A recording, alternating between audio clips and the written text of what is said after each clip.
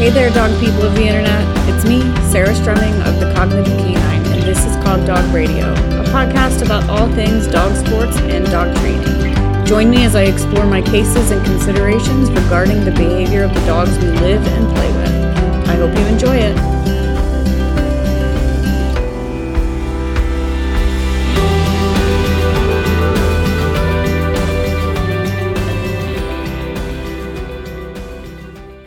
Hey guys, I'm doing a new program that I'm calling Wednesday Night Chats. This is a Facebook Live that'll be happening every Wednesday at 5 p.m. Pacific on my business page, which is on Facebook. It is facebook.com/thecognitive-canine. I hope that you'll join me over there. We're going to be talking about basically all things what to do with dogs in a pandemic. How do we prepare our dogs for when our lives go back to normal? How do we socialize puppies right now? And if we can't get out to do a decompression walk, what are we supposed to do? So join me over there. It's a free program, but I am accepting donations for it. All the details will be included each week. So that's facebook.com/thecognitive-canine, Wednesday nights at 5 p.m. See you there.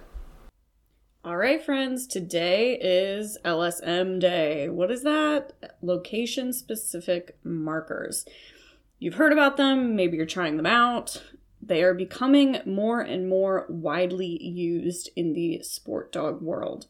So I'm going to talk about what they are, why you might want to use them, why you might not want to use them, and kind of what the best practices for me are just as the trainer that I am today, which will change, I promise. So let's get started. What is a location-specific marker? Well, first of all, let's talk about what a marker is. So a bridging stimulus or an event marker is a cue to take reinforcement. It tells the animal to take the reinforcer that is available. And because it tells the animal this, the animal will repeat the behavior that it was doing when it heard the marker, in theory. So let's back up. All markers are cues. They're cues to take reinforcement. What a location-specific marker tells the dog is where the reinforcement is, and you can go further and have the marker specify what the reinforcer is as well. Why you might want to do that would be to incorporate maybe the quote-unquote right feelings into your training. So we all know that our reinforcers produce feelings for our dogs, sometimes really big feelings, and we want to incorporate the correct feelings kind of into our behavior that we are training. So if your dog feels a certain way about kibble and a totally different way about a ball on a rope, you're going to pick your reinforcer that produces the behaviors that you want. And when I say behaviors, I mean the behaviors that those feelings produce, or is it the other way around? It's a very cyclical argument we could have, but essentially it's the right feelings, meaning the right actions, because we can't see feelings, but we can see behaviors that tell us that hint at the behaviors the feelings that are underneath those behaviors. So we want to incorporate the right actions into our final behavior, as well as the right emotions into our final behavior, and choosing our reinforcers wisely helps us do this. And being very, very clear with our dogs about what reinforcer is at play will also help to streamline this part of your training. So if you think about maybe you're training a stopped dog walk behavior, so the dog is stopping in a 2-on, 2-off. If you always release the dog out of their 2-on, 2-off to a thrown toy, you are going to get one set of behaviors, versus if you reinforce the dog in position with food, you're going to get an entirely different set of behaviors. And in either case, if you are not clear about which one the dog is getting, you will work frustration into your process. So using a specific word that tells the dog all of that information is just one way for you to cut to the chase, to be very clear with your dog. You could certainly do it without a location-specific marker as well, just by being very clear in your body language. We always want to be avoiding frustration and disappointment in our learners, and the use of location-specific markers, I have observed, can help do that if they're done well. So if they're done correctly. So how do we do them right? I'm going to dive into some of the best practices as I see them today. This has certainly been an evolution for me. Location-specific markers are something that I've been using for going on about 3 years.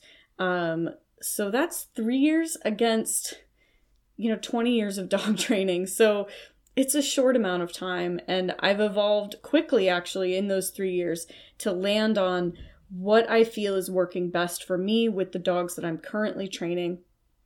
And then I will talk a little bit about what's working best for my clients because it's a little bit different. So for me, when I enter a training session, I typically have one reinforcer at play that the dog's going to be working for if I'm teaching a new behavior. So if I'm teaching something new, the dog knows what it is he's working for, and it's either going to be a toy or food, essentially. So those are the two reinforcers that I use to build behavior. I want the dog to know which one is at play beyond a shadow of a doubt before we even begin, because I don't want to work disappointment into any of my behaviors. I don't want my dog to expect to get that ball on rope and be given food instead when he does the correct behavior. So I definitely do not want that that potential for disappointment woven into anything that I'm doing. So I'm very upfront with my dog about what reinforcers are at play. And I'm going to be honest, when I'm teaching new behaviors, I'm pretty much using food. I incorporate toys later, basically as part of my fluency enhancement process. So it's kind of asking the dog, can you do this behavior if a toy is what's at stake? Because for Felix, that means there are higher stakes now involved, and it will tell me if the behavior is really good and solid or not when I bring that toy in. I do not use marker discrimination within a session. Okay, so I would not have like a dish with a cookie in it next to a ball on a rope at the end of a dog walk and tell my dog to take one and not the other. I would not do that. Those are both reinforcement strategies that I have in my toolbox, both a dead toy on the ground and also a single piece of food on a target that the dog is told to take when I would like them to take it, either one of those. But I would not ask the dog to discriminate it within a session. Where marker discrimination comes in for me, again, where I'm at today as a trainer, is in asking my dog where he's at and whether or not he's able to work. So it's in my kind of advanced worked up protocol, and it's essentially goes like this. I present the dog with a toy, I present the dog with food, I ask the dog to take one and not the other. If the dog is capable of taking one and not the other when I ask him to, then he's also capable of running an agility course. But if he's snatching at the food or the toy when I asked him to take the other one, or maybe he takes the food and then quickly bites the toy, or bites the toy on his way to the food, or any other kind of sloppiness like that, that tells me that my dog isn't here yet, needs more warm-up, needs more might need more acclimation, might need some soothing. So it's a question, basically, for me.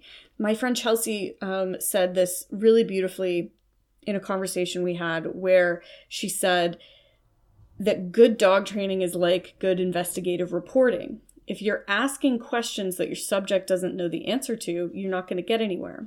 But if you're asking questions that are too easy that they don't have to think about, you're also not getting anywhere. So you want to be finding those sweet spot questions that they know the answer to, but they maybe don't know that they know the answer to. And so that's where marker discrimination comes in for me, is just testing their ability to answer my tough questions right. Because what is a weave pull entry or a tunnel dog walk discrimination or a tough throttle situation, other than just asking them tough questions, right? These are just hard questions. So I want to first ask them hard questions about their reinforcers. That's the value in marker discrimination for me, rather than utilizing it in my specific training. I certainly have colleagues who are utilizing marker discrimination to enhance the fluency of behaviors that they have trained. That's not where I'm at today. ask me in another 6 months. I could be there. Always pick the reinforcement strategy for the job and then stick to it as long as it's working. So what that might mean is, Felix has a cue to duck behind my back and grab the toy out of my right hand in heeling. That's working really nicely for us when I'm using a toy reinforcer for heeling. But if he were giving me crabby behaviors or maybe lagging behaviors, looking behind me, or if any behaviors in my heeling were anticipating the toy and therefore not looking the way I wanted them to look, then I would need to alter my reinforcement strategy. Think about your strategy first and your markers second, essentially, because I see what's going on in a lot of my students is that they train like 17 different marker cues, but the dog doesn't actually necessarily fully understand all these cues. And now the dog's back to just watching your body language and not listening to the cues at all. And now we're back to essentially not using an effective marker. So you pick the reinforcement strategy for the job. You teach the dog the reinforcement strategy. And then if you would like to, you add a specific cue to that strategy. So for instance, like I said, I've got a cue for Felix to duck behind my back and grab a toy out of my right hand in heeling. I don't want to give him any body language indication that that's what's going to happen because I want to mark when he is in perfect heads up heel position. I don't want to mark later, and I don't want him to have to watch my body language to tell him where the toy is. So we're heeling along and I say, my word is Zerk. We're heeling along and I say Zerk, and he flips behind my back and grabs that toy out of my hand. Alternatively, I can put the toy on the ground, do some heeling away from the toy, and then cue him to go get the toy off the ground. I have another cue for that. Could I simply use the location of the toy itself? Like if the dog already knew where the toy was, he knows it's in my right hand, he knows that it's on the ground. Couldn't I just have one generic cue that means go get the toy? Of course I could. And this is how I train Digi and how a lot of people are training dogs. And it's really okay. So long as, again, you're very, very clear about it. The reason that a location-specific marker might become necessary is when the strategy is a little bit more complex. So I wouldn't necessarily need a different cue to tell him to get the toy if I didn't need complex behaviors like duck behind my back to grab the toy out of my hand. If I just need the dog to get a dead toy off the ground or bite a toy from my hands, and those are the only two that I'm ever using, the only two toy deliveries I'm ever using, I could certainly use the same word for both of those things. The only thing I wouldn't do is use the same word for food on the ground or food from my hand personally. Again, some people are doing this. They're using, say, a clicker for everything. So a clicker means take your reinforcement in these people's systems. And it's working beautifully because the dog knows exactly what the reinforcer is that's at play from the beginning. As long as they know the rules from the top, you're fine. The problem arises when you don't know the rules very well, and therefore your dog doesn't know the rules very well, and then it becomes kind of sloppy and messy. So again, clean training principles actually rule all. So for me, I pick the reinforcement strategy for the job and I stick to it. And if it's a complicated strategy, then I might teach it separately and put it on a separate cue. Like the word Zerk means duck behind me and get the toy rather than go in front of me to get the toy, which is what he wanted to do initially for sure, because that's just more natural than ducking behind. So, and then people ask me all the time, what about a clicker? Do you still use a clicker? I absolutely do. It is still my go-to for acquiring new behaviors with food. My clicker is my freebie in the sense that I establish the reinforcement strategy in the first few clicks of a session.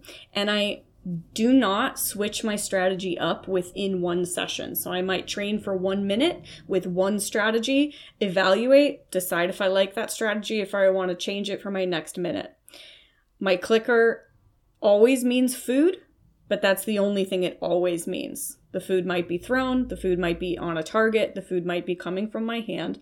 And what's really important there is that I use very deliberate body movement as I'm delivering that food, especially in those first few clicks while my dog learns where the food is going to be delivered to. And again, I'm very careful about my strategy usage. So I'm going to decide, if I'm shaping my dog to grab a dumbbell, is it smart for me to then put food on the ground so he has to raise his head back up to bite the dumbbell? Or is it smarter for me to just feed him from my hand right next to the dumbbell? What's going to work best for us? And I established that right away in the first session. I may only train for a 30-second, 1-minute burst, evaluate, decide if I want to change it. I don't use a clicker to indicate a toy. A lot of that has to do with Felix and the fact that we get a lot of big behaviors in association with toys. And I don't want there to be any chance that he hears the clicker and thinks a toy is at play. Because when I'm using a clicker, I am always using food. And when this dog starts to think that toys are at play, he gives me behaviors that are not helpful a lot of the time. And so I worry personally that if I clicked and that meant go bite a toy, that I would weave some of those toy feelings into some of my other sessions. So I try to keep that clicker really pristine and only mean food. If it's working for you to use it interchangeably, as long as the dog knows what reinforcer is at play, then it's working for you. So I get a lot of questions about, is this okay? Is this okay? The answer is it working? Is the learner telling you it's okay? Because if the learner's telling you it's okay, then it's okay. There's no wrong way to do this if you're still getting the job done. So here are kind of the cautionary pieces that I want to give you if this is something that you want to maybe involve in your training. You must have clean marker mechanics first and clean reinforcement delivery mechanics first. So it's not just click, then treat. It's mark, then reach for that reinforcer, then deliver it to the dog the exact same way that you did the last 20 times that you did it. We get really sloppy and with our reinforcement delivery a lot of the time. We go, what matters is the toy's on the ground. Well, it also matters how you put the toy on the ground. When I have that toy in my right hand and I want to tell Felix Zerk to duck behind me and grab it, I need to make sure that it is presenting a bite surface for him that is clean so that my hand doesn't get bitten. And I need to make sure that it's not swinging around. I need to make sure that it is there, solid, hanging, so that he can very clearly duck behind, open his mouth, and grab it. And it looks the same for him each time. If he has to struggle to get it, you're weaving that struggle into your behaviors, and we don't want that. So your mechanics must be clean above all else. If you use one marker for everything but your mechanics are clean, you will be 10 miles ahead of the curve in front of people who are sloppy but have 17 markers. Okay, so cleaning up your mechanics is number one. And I have to tell you, most of my students that I'll go around the country and I'll go around the world and I will watch people train, and this is still a struggle. Yet they're trying to incorporate a lot of location-specific markers. So I've changed my teaching strategy on that front, and I'm happy to say that in the past 6 months, I've seen much, much better mechanics. And I can maybe talk about that on Patreon or in a later episode as far as what human communication worked better than what I was doing before. But essentially, if your mechanics are not clean, you have no business introducing a multiple marker system.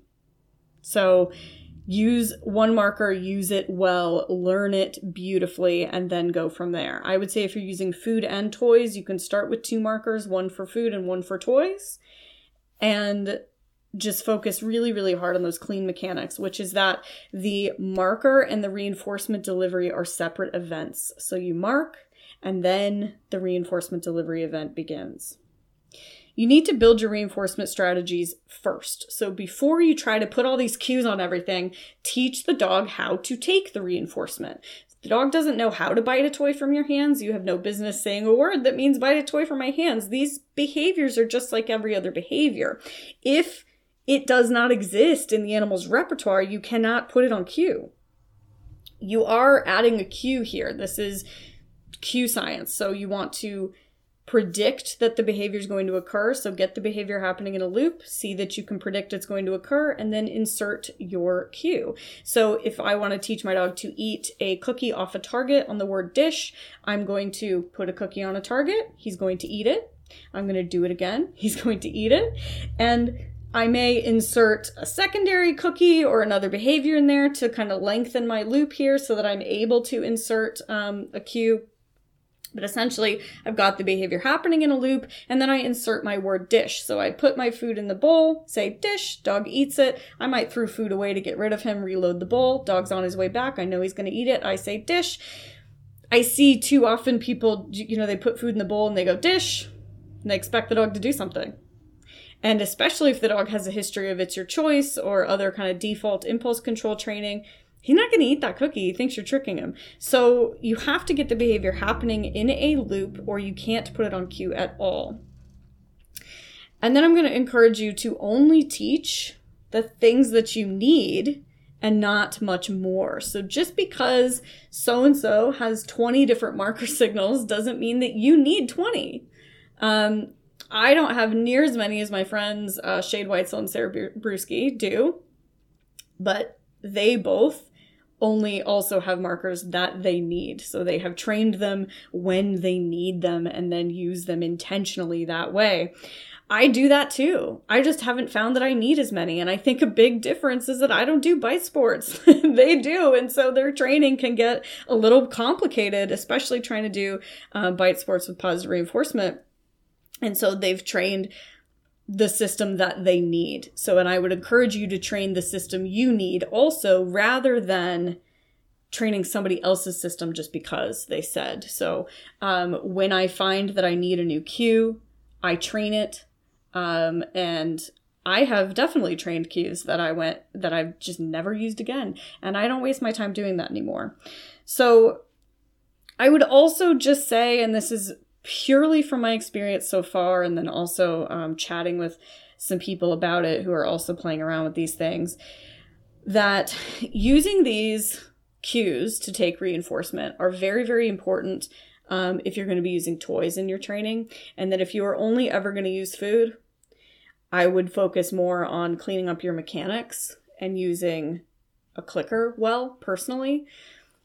Can you use a multiple marker system for food well and have that work beautifully for you? Of course you can.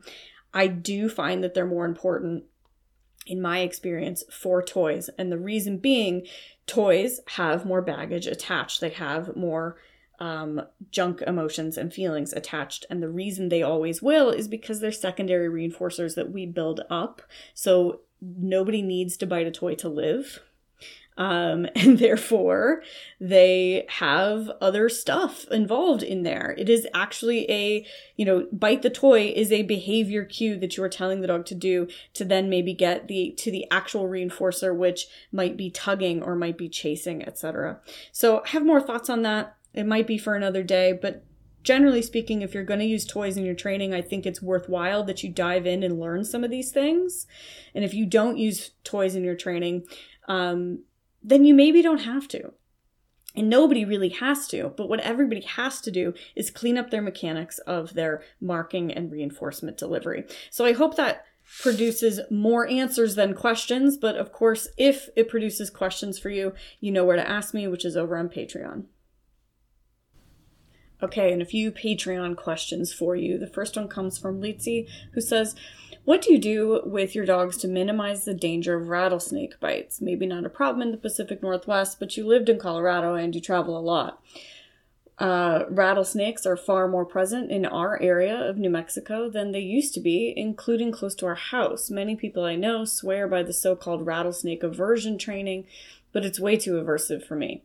I've stepped up recall practice in my version of Leave It, which is I've got something better training, and I really appreciate your suggestions. Thanks. And Noah tagged along asking about positive methods for rattlesnake avoidance, and mentioned that she heard that Ken Ramirez was working on a project for this training.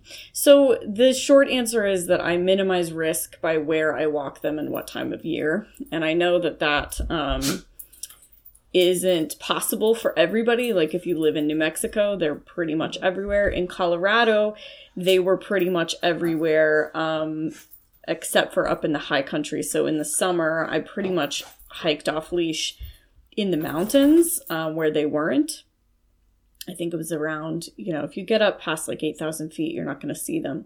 So, and my preference was around 10,000 feet. So we would just pretty much do most of our decompression up in the mountains. In the Pacific Northwest, they are not an issue, which is really fantastic. And I'm really grateful for that.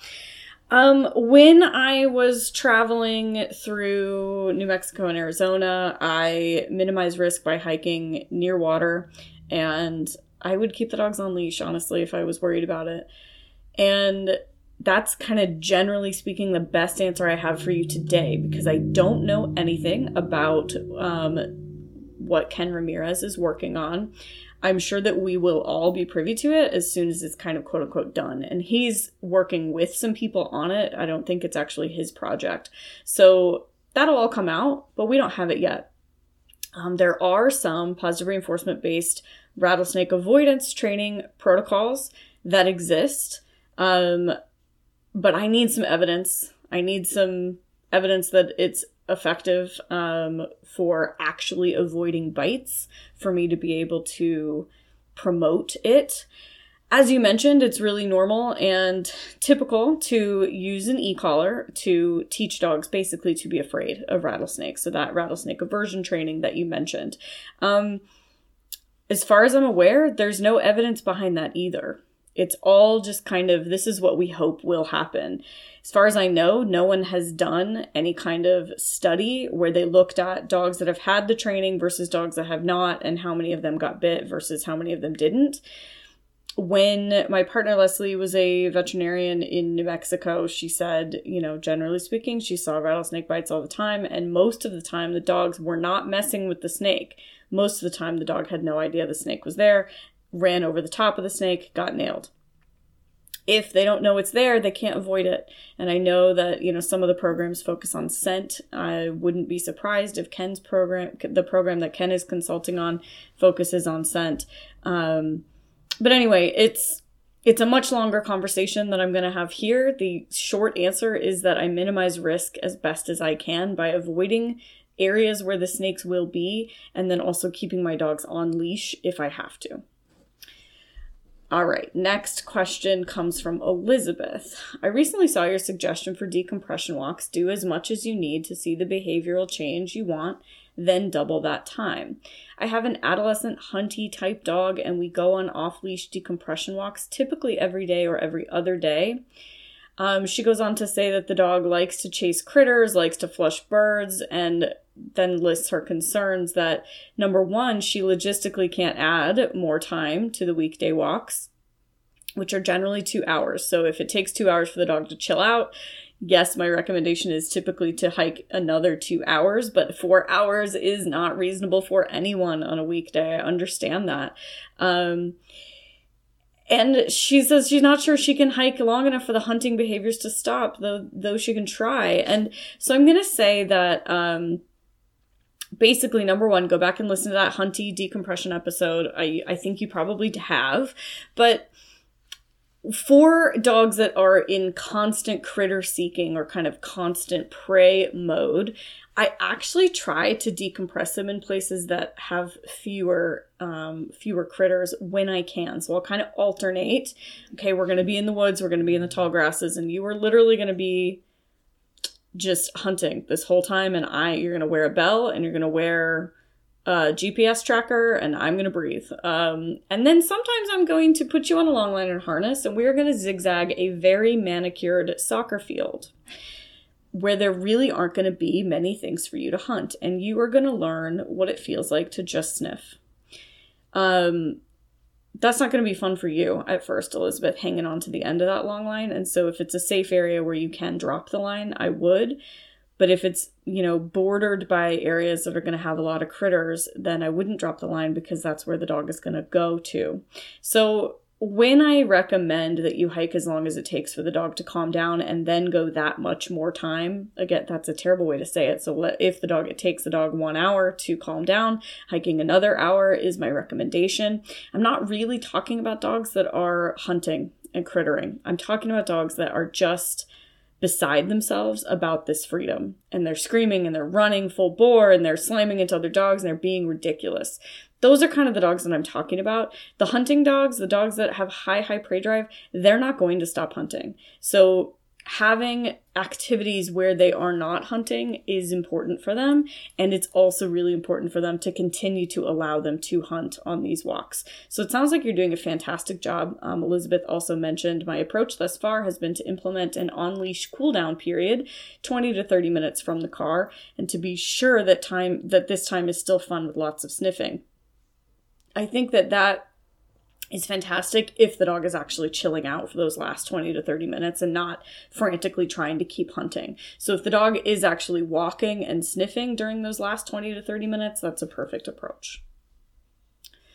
All right, Stephanie asks, what would you recommend as enrichment for a dog on crate rest or restricted activity due to an injury?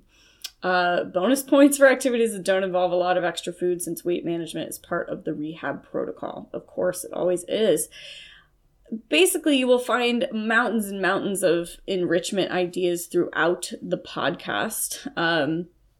But I would really think about, first of all, making every single calorie count. I had a dog recently on some restricted activity due to an injury, and she also was in a rehab program, so she needed treats to do her rehab exercises.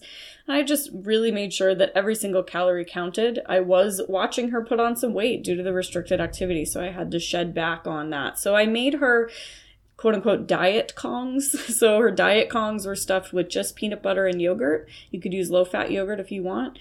And they were the smaller Kongs. So she would still get a Kong every day, but it wasn't the same pretty rich, pretty fatty, large Kong that I give every day to all of my dogs. It was a smaller Kong, smaller size, with lower fat stuff in it, lower calorie stuff in it, more importantly. And then I just made sure that I did my exercises for her with little tiny small bites, and do some scent games, do some scent work with the dogs, teach them some nose work. You don't need to use a huge amount of treats for nose work or scent work projects. You can use little tiny bits of food. You can use low-fat yogurt in a tube that they just lick kind of a little bit out. All of those things would work for you.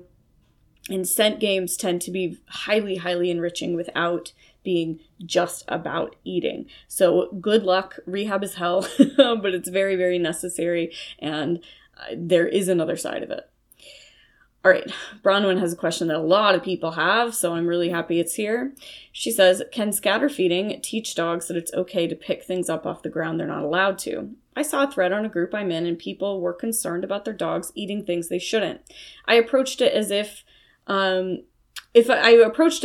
I've told my dogs to search for a scatter, they're doing it in an area I've indicated and when I've said, but if I haven't, my dogs won't, as long as I've taught impulse/stimulus control, so they shouldn't eat things or pick things up.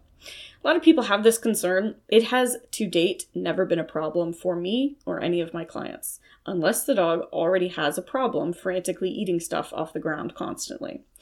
The only dogs that I may not do scatter feeding with might be dogs that are simply never allowed to eat anything off the floor, period. And I think the only dogs that's an acceptable thing, an acceptable kind of rule for you to put on them in their life are service dogs. Every other dog should really be allowed to eat off the floor, and everybody needs to calm down. My dogs, when I say scatter and I throw a scatter in some grass or wherever, they are really good at finding the scatter food and not eating anything else that might be there, because my scatter food is good stuff. Yes, you're absolutely right that this is a stimulus control issue, and if you don't want your dog eating stuff off the ground, then you're going to want to take some measures to teach them actively how to not eat stuff off the ground unless they are cued. So it's all a training issue. Throwing food on the ground does not teach them to eat everything off the ground.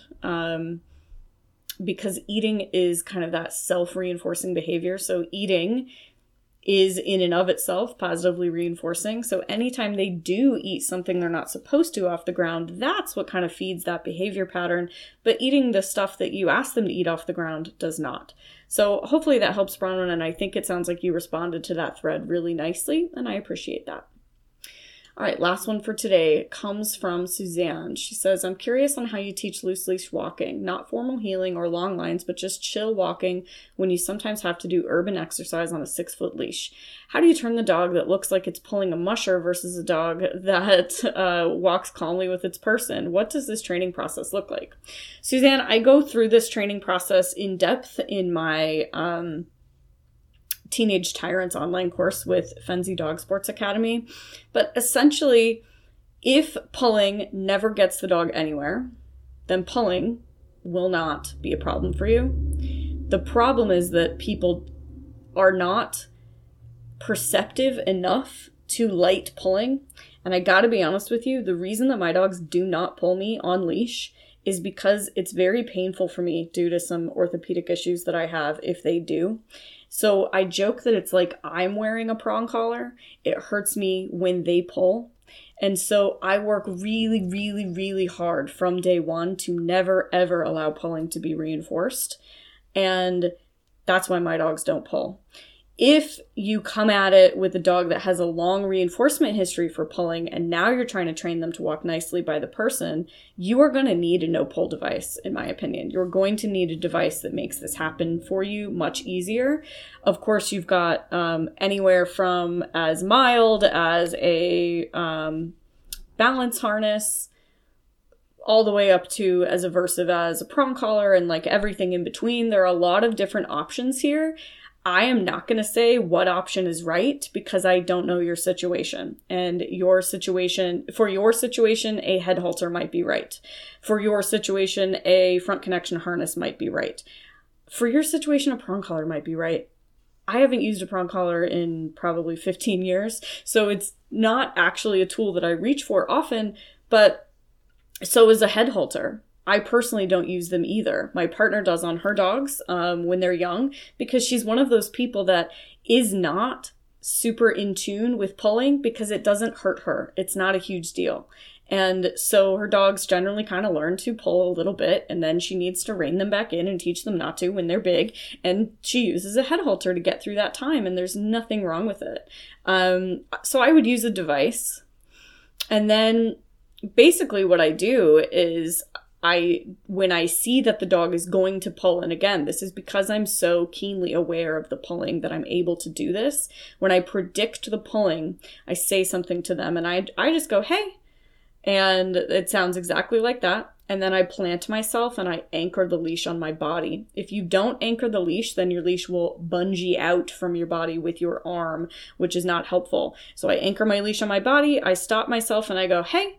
And then when the dog hears that, they understand that they will be met with a brick wall. It is as if they are pulling a tree. I don't know if you've noticed, but when you tie a dog up to a tree, they don't pull on the tree. And the reason is the tree doesn't move. So they learn that that's not going to work for them really, really quickly. If the dog has a long reinforcement history for pulling, again, this will not work unless you have a no-pull device on them.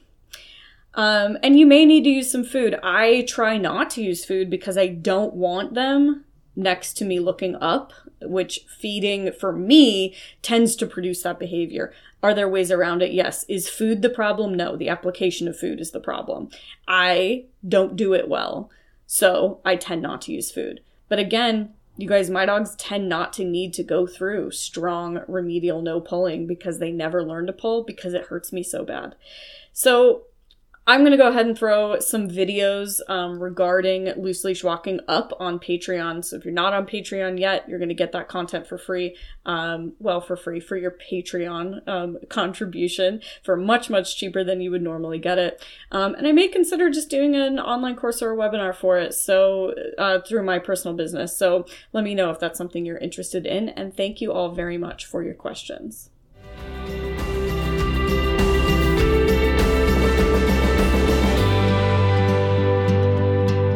Thanks for listening. Be sure to rate, review, and subscribe in the podcast app of your choice.